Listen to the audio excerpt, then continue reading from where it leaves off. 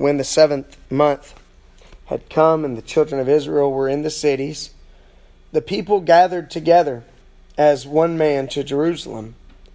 Then Jeshua, the son of Jozadak, and his brethren the priests, and Zerubbabel, the son of Shealtiel, and his brethren, arose and built the altar of the God of Israel, to offer burnt offerings on it, as it is written in the law of Moses, the man of God.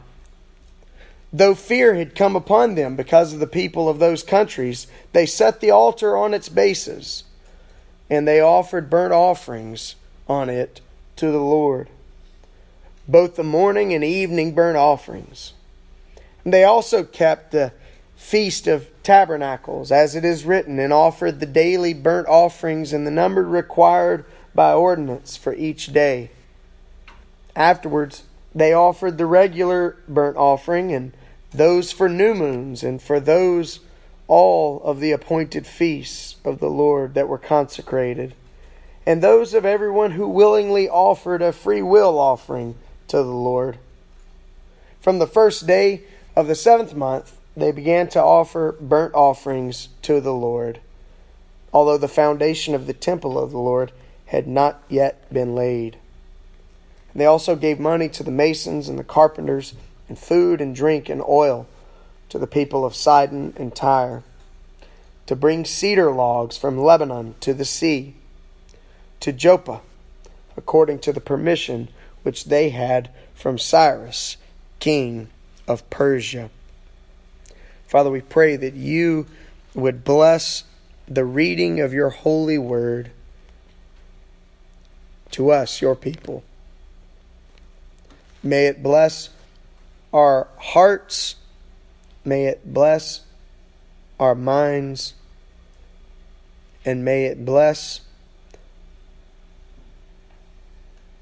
our very selves to respond faithfully to what you say to us this morning.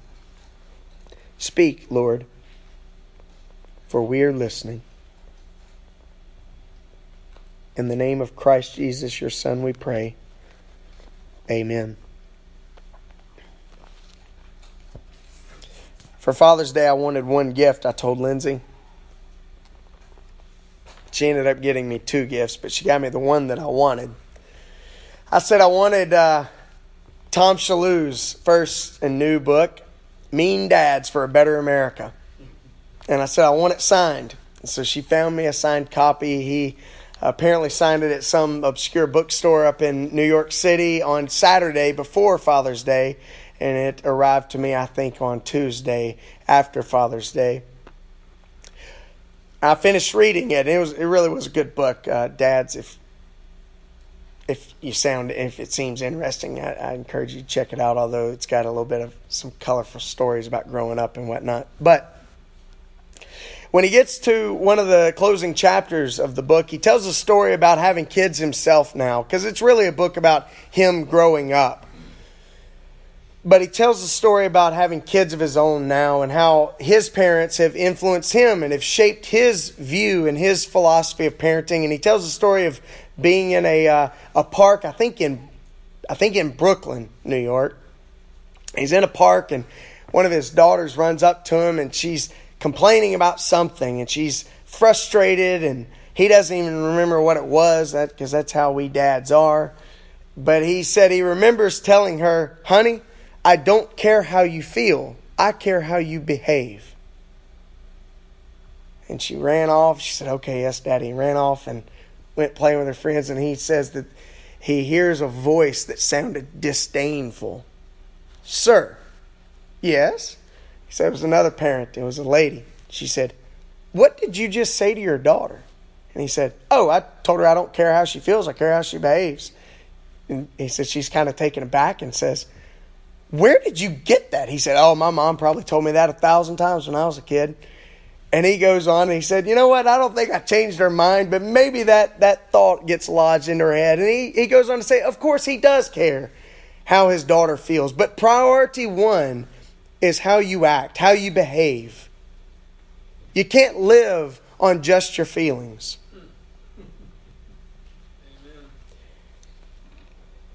What does it mean to be the church? The articles of religion of Methodism, of our association, those articles that are found in the Book of Common Prayer. In our articles, it's Article 13. In the Book of Common Prayer nowadays, it's Article 19.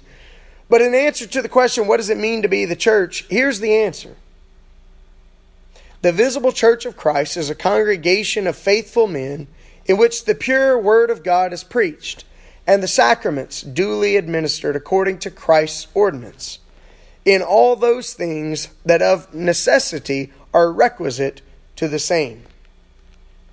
Now that may be some kind of highfalutin religious lingo, but essentially it boils down to this. The church is the faithful people of God, people who are faithful to His Word and people who are faithful to the sacraments of communion and baptism as Christ gave them to the church. The core of what it means to be the body of Christ is to be faithful to Him. To be His people, not nominally, but in reality. Not in name only, but truly His people. His faithful flock. What is culture? Culture is it's a composite. It's a milieu. It is a composite of languages, of politics, of traditions, of customs, values, beliefs, ideals. Large portions of these are shared by a particular culture. But it's really a huge idea, culture is. It's a big composite of a variety of things that are shared by a group of people. And culture, by necessity, by its very nature, is always in steady flux. Always growing, always expanding, always changing. Culture, in many ways, is like a large swinging pendulum. And if you look out over our culture, just over the last 100 years, you find that pendulum in massive swings. And the thing about a swinging pendulum is it's always reacting. It's always moving. It swings a bit far out this way, and then it starts to swing back once momentum catches up with it. Rarely do you find it in the happy middle. Rarely do you find it there at the bottom, grounded. That's the nature of culture. And culture is important.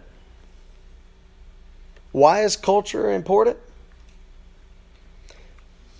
Because culture is our context. In many ways, it's home. It's where we are. It's where we live.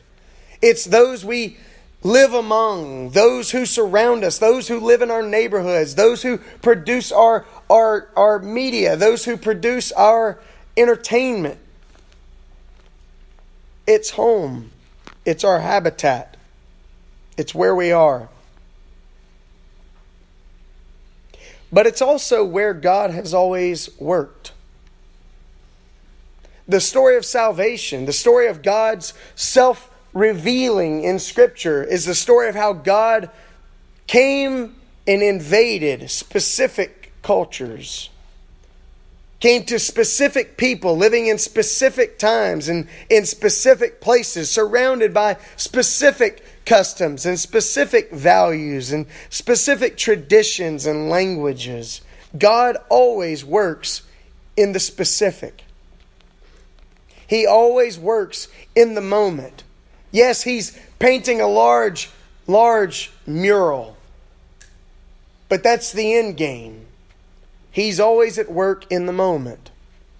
Redemption always happens in the moment.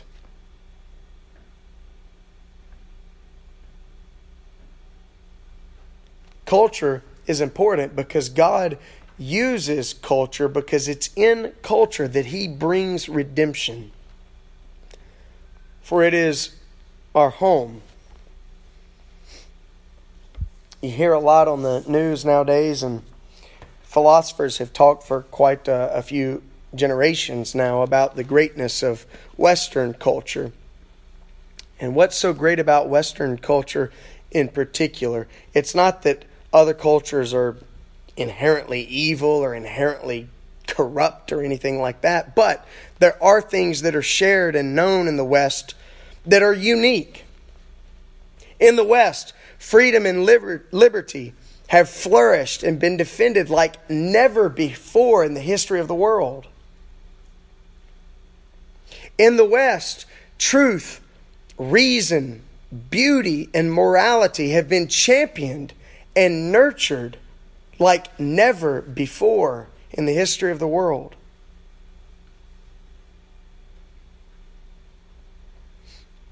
Unfortunately, over the course of the last half century or better,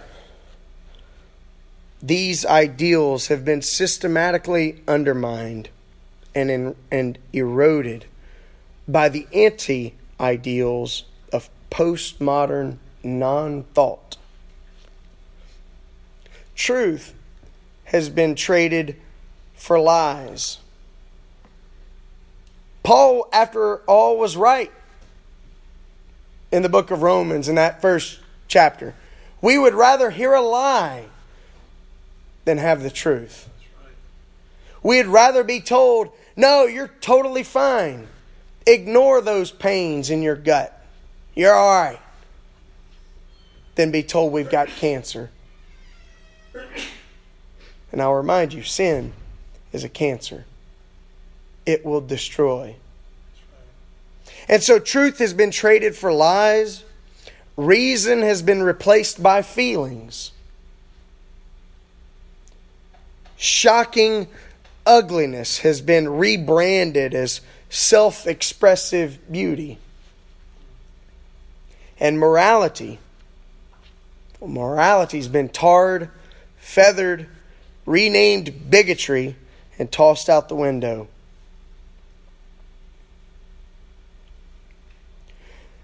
But to be sure, even at its very best, our culture is not, neither has it ever been, the gospel. God does not save the world by Western civilization. Western civilization, America, is not the shining city on a hill. The church, as it remains faithful to the gospel, as it remains faithful to proclaiming the good news that Jesus is Lord and He has come to redeem a lost world, the church is that shining city on a hill. It is the church that is called to be the salt of the earth. It is the church that is declared as the light of the world, that must not and must never be hidden. No, the gospel intersects with culture. Even ours, even at its very best, the gospel plunges against culture. I think last time I mentioned the gospel being countercultural, Banks told me afterwards I kind of like that countercultural idea there. The gospel always is countercultural because God is never satisfied. As I've quoted countless times, probably more times than you care to hear, George MacDonald said, God is easy to please but hard to satisfy. He will not be satisfied until ultimately all things are made new.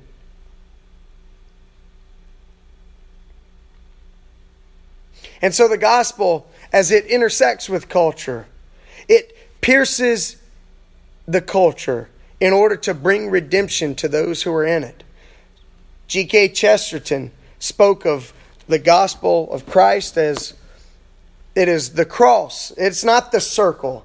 It's like a great sword that God plunges into the earth, drawing men and women to repentance.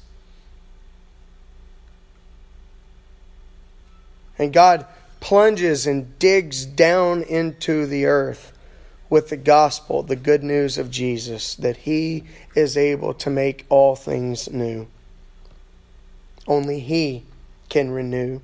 Only He can return us to the Lord. Only He can rebuild what is devastated. And so in doing so, as the gospel intersects with culture, comes offering life and hope to those within a given culture. Those within it are beckoned to strive for the best ideals of their culture. We ought to care for the very best that God has to offer to our nation, just as we would care for the very best that God has to offer to our family, and for the very best that God would have to our neighborhood. Nobody hunkers down in their home and says, I don't care what's happening in my neighborhood as long as we in here are okay. We certainly should care about out there. We certainly should care about transforming culture, because in a transformed culture, in a culture that is illuminated by the gospel, we've got greater opportunity for truth and goodness and beauty.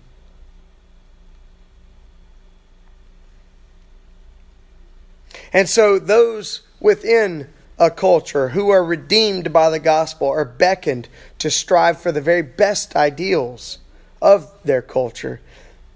And they are commissioned as salt and light within a dying earth and within a dark world. Go and be salt, Jesus would tell us. Go and be light.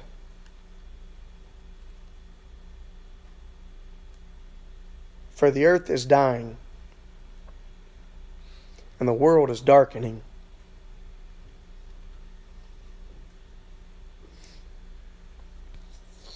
Let's be upfront about a few matters related to the church and culture.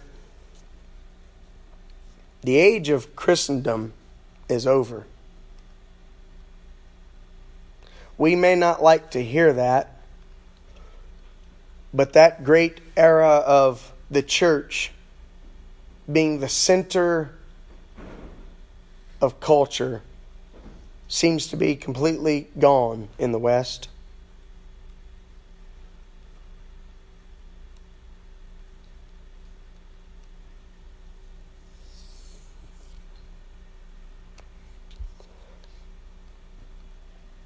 It's not very long ago, we can probably remember, when the church was the center. I have mentioned before, but politics is downstream from culture, and culture, in my opinion, is downstream from academics or academia.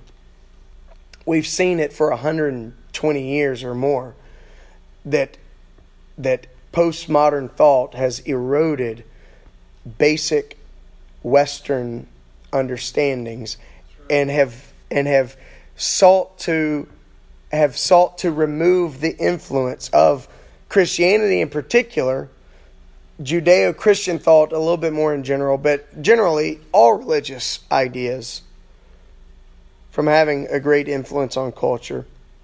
But we've only seen that moving really in our culture over the last maybe 40, 50 years, 60 years at most. We reflect back on the good old days, before I was born, and we think, oh man, the Leave It to Beaver, that generation, that was the best. But that pendulum was quickly swinging. And now you've got everything rising back up to the level of politics. So that when I was a kid in high school, I'm not like bemoaning. I hope I'm not coming across as, boy, man, I'm now the crotchety old man who wishes that things were what it was when he was a kid. But when I was in high school, my sophomore year in high school, Pearl High School had a school shooting. It was the first school shooting. It was before Columbine and all the others. It was the first one that became national news, really. And the first thing that happened was all the churches in the area were called. Bring your pastors, bring your youth pastors. Put us into contact with any Christian counselors you can. School is shut down. We'll resume in a few days. But those first few days, we will only resume on an optional basis. If kids need to come and pray, talk with someone, they're more than welcome. Now, you turn on the news after a shooting, you hear people being shouted down and shamed for even mentioning to be praying for the wounded or those who have lost loved ones.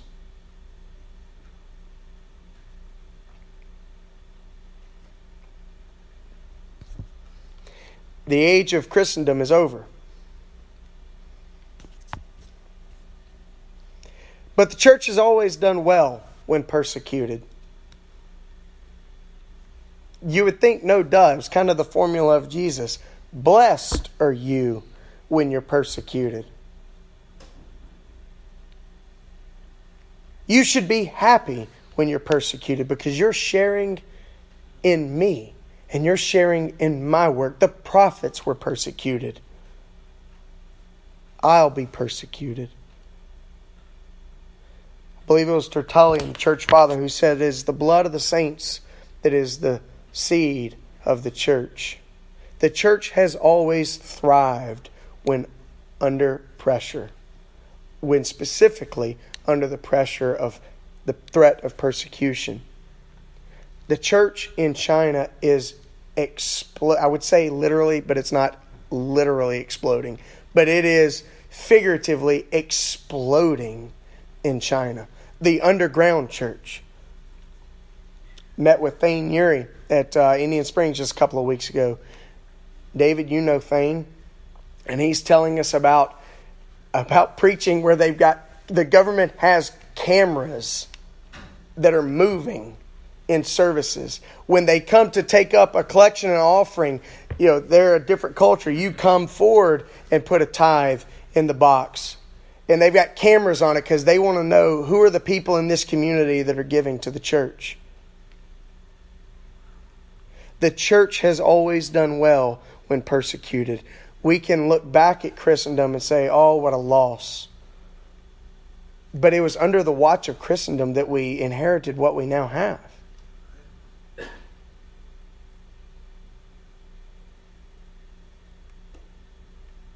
We may not like the sifting that takes place during persecution because oftentimes it means our pews aren't going to be as full as they might have been in happier days. But the church has always done well when persecuted. The church has always had more than its share of sellouts and hypocrites. There might be people who cut and run when things get tough. We see it around us today. We see it in the scriptures. The church has always had its Judases. It's always had its Peters. And Lord love him, but Peter did did deny Christ 3 times when facing the cross. The church has always had its share of Simons from Acts 8 who just wanted power, just wanted prestige, and just wanted position. And it could be that persecution weeds those out.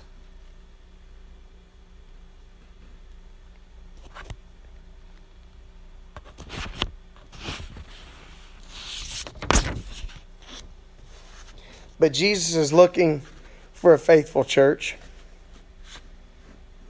He's wanting us to be faithful to Him.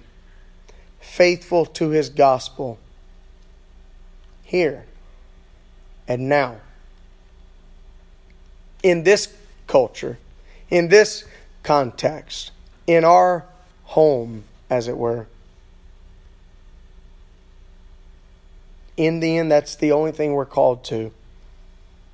Faithfulness to the Lord Jesus.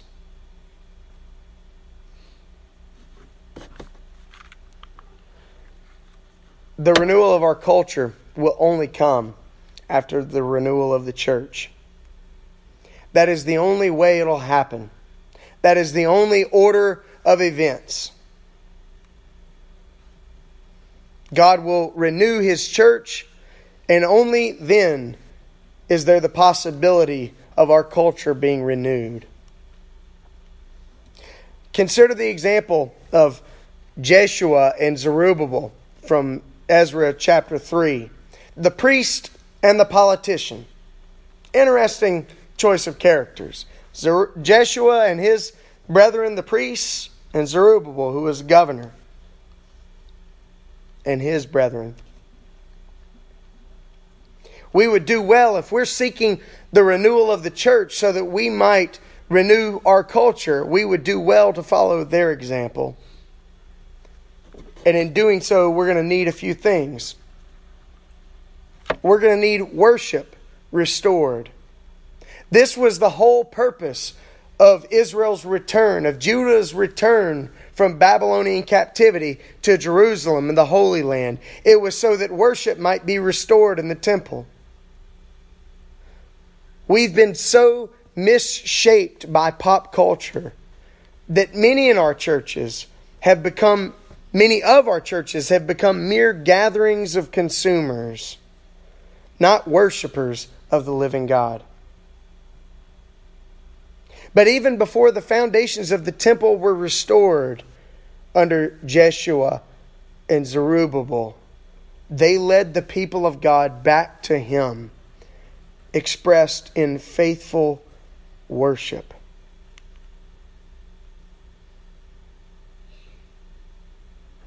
Only when we return to true worship will we be ready to begin working to repair what's devastated. Because worship brings the possibility of redemption. And so God is looking for a church who will restore worship. And He's looking for a church that has altars rebuilt. Because there's no real worship in the Scriptures without sacrifice. Altars are places of sacrifice. We think of altars in a modern context, like the 1800s and on. But even in John Wesley's day, when Methodism was founded, they didn't have a kneeling rail, not up front. Because an altar was a sacrificial term. It was where death happened. Altars are places where necks are laid bare and lives are surrendered. And frankly, many of us who call ourselves Christians would rather make little commitments to God than fully surrender ourselves to Him.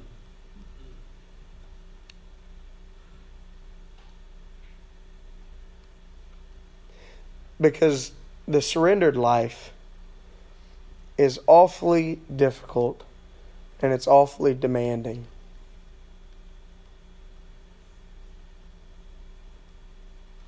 We don't like our difficulties and we don't like demands being made of us. But when we surrender ourselves on the rebuilt altar, God has rights and responsibilities of everything. Our true priorities and values are often seen in our calendars and in our checking accounts. Unfortunately, in opposition to what I said last week, there's not much difference between the values and priorities of most people who consider themselves Christian and their increasingly pagan culture. I would say it's funny, but it's not funny. It's sad how much the church looks like the world. And that's not a commentary on clothing. I mean, my goodness, I'm wearing a t-shirt. First time I've worn a t-shirt in a long time at church. And it's always a gimmick. pastors wearing T-shirts are typically always gimmicks. I don't know if typically always is kind of a contradictory statement, but you know what I'm saying. But the values and the priorities of the church, the way we actually live our lives, the way we actually interact with others, remarkably similar.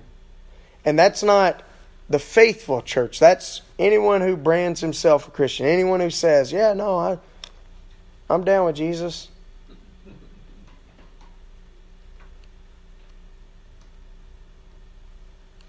The altars must be rebuilt. We need worship restored as was done by Jeshua and Zerubbabel. We need altars rebuilt as they did. And we need, and this is the kicker, we need fear defied. Because there's no real faith without endurance under trial. We shy away from persecution. We shy away from danger. We tell ourselves that the safest place in the world you can be is in the center of God's will. And sometimes that's the most dangerous place you can be. You remember Mr. and Mrs. Beaver's instructions and warnings and comments to the Pevensey children from The Lion, the Witch, and the Wardrobe. A lion. Well, is he safe? No, he's not safe. He's a lion. No, the Christian life isn't safe. There are real fears. There are real dangers. Your kids might get called to be missionaries to the Congo. Your kids might, perhaps even more dangerously, get called to pastor an inner city church in Atlanta.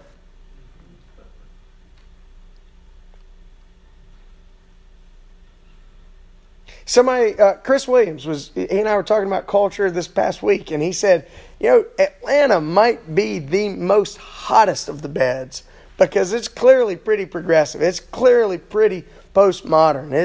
It's pretty edgy, but it's right smack dab in the Bible Belt. It's not like New York. It's not like L.A. or L.A.'s not. Yeah, it's not like San Francisco. It's right there in the middle of the Bible Belt. There were plenty of reasons to be afraid of the surrounding people in Jeshua and Zerubbabel's day. In fact, verse 3 specifically says it. There were plenty of reasons to be afraid, yet they trusted in the Lord who gave them the courage to persevere. Though fear had come upon them because of the people of those countries, they set the altar on its bases. One of the most powerful verses in Scripture, because it speaks to defiance in the face of fear. It may cost us our lives, but we will be faithful.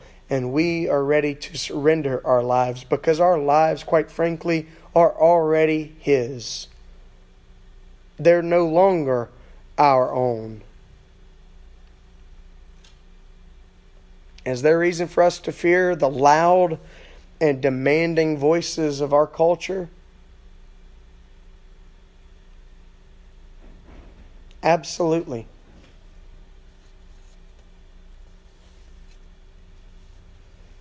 In fact, the hotter things have gotten over these last really 2-3 years, the thing that keeps coming back to my mind is the pressure that can come on a congregation like ours if we remain faithful.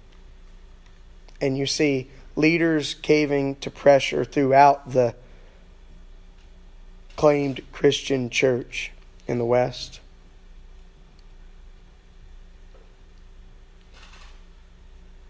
Sure, there's reason to fear. But as our kids were challenged this last week at camp, and as some of the shirts among you and the shirt right here before you says, we are called to be bold, to be brave, to be courageous. For the Lord our God is with us wherever we go. And so the fight for our culture begins now. It begins here. Who are we? We're nothing. We're just Faith Methodist Church meeting as a little church in a huge space in Cobb County, Georgia. But here's where the fight for our culture begins. Our culture will never be restored to its best ideals until Christians, until you and I get into our heads and hearts the idea that God wants to restore and renew us. He wants to rebuild the foundation of our lives. He wants to transform us. Bill, fascinating how what you shared is dovetailing. He wants to transform us, causing us to become the salt of the earth and the light of the world. Renewal begins at home. If in the end we miss that, then we've missed everything. Because truly, nothing else matters. That is the one thing. Faithfulness to Jesus. In the face of pressure, in the face of threat, will we be faithful to His Word? Will we be faithful to what He has taught us?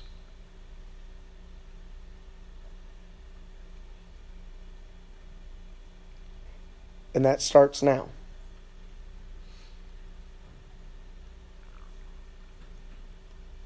Let's pray.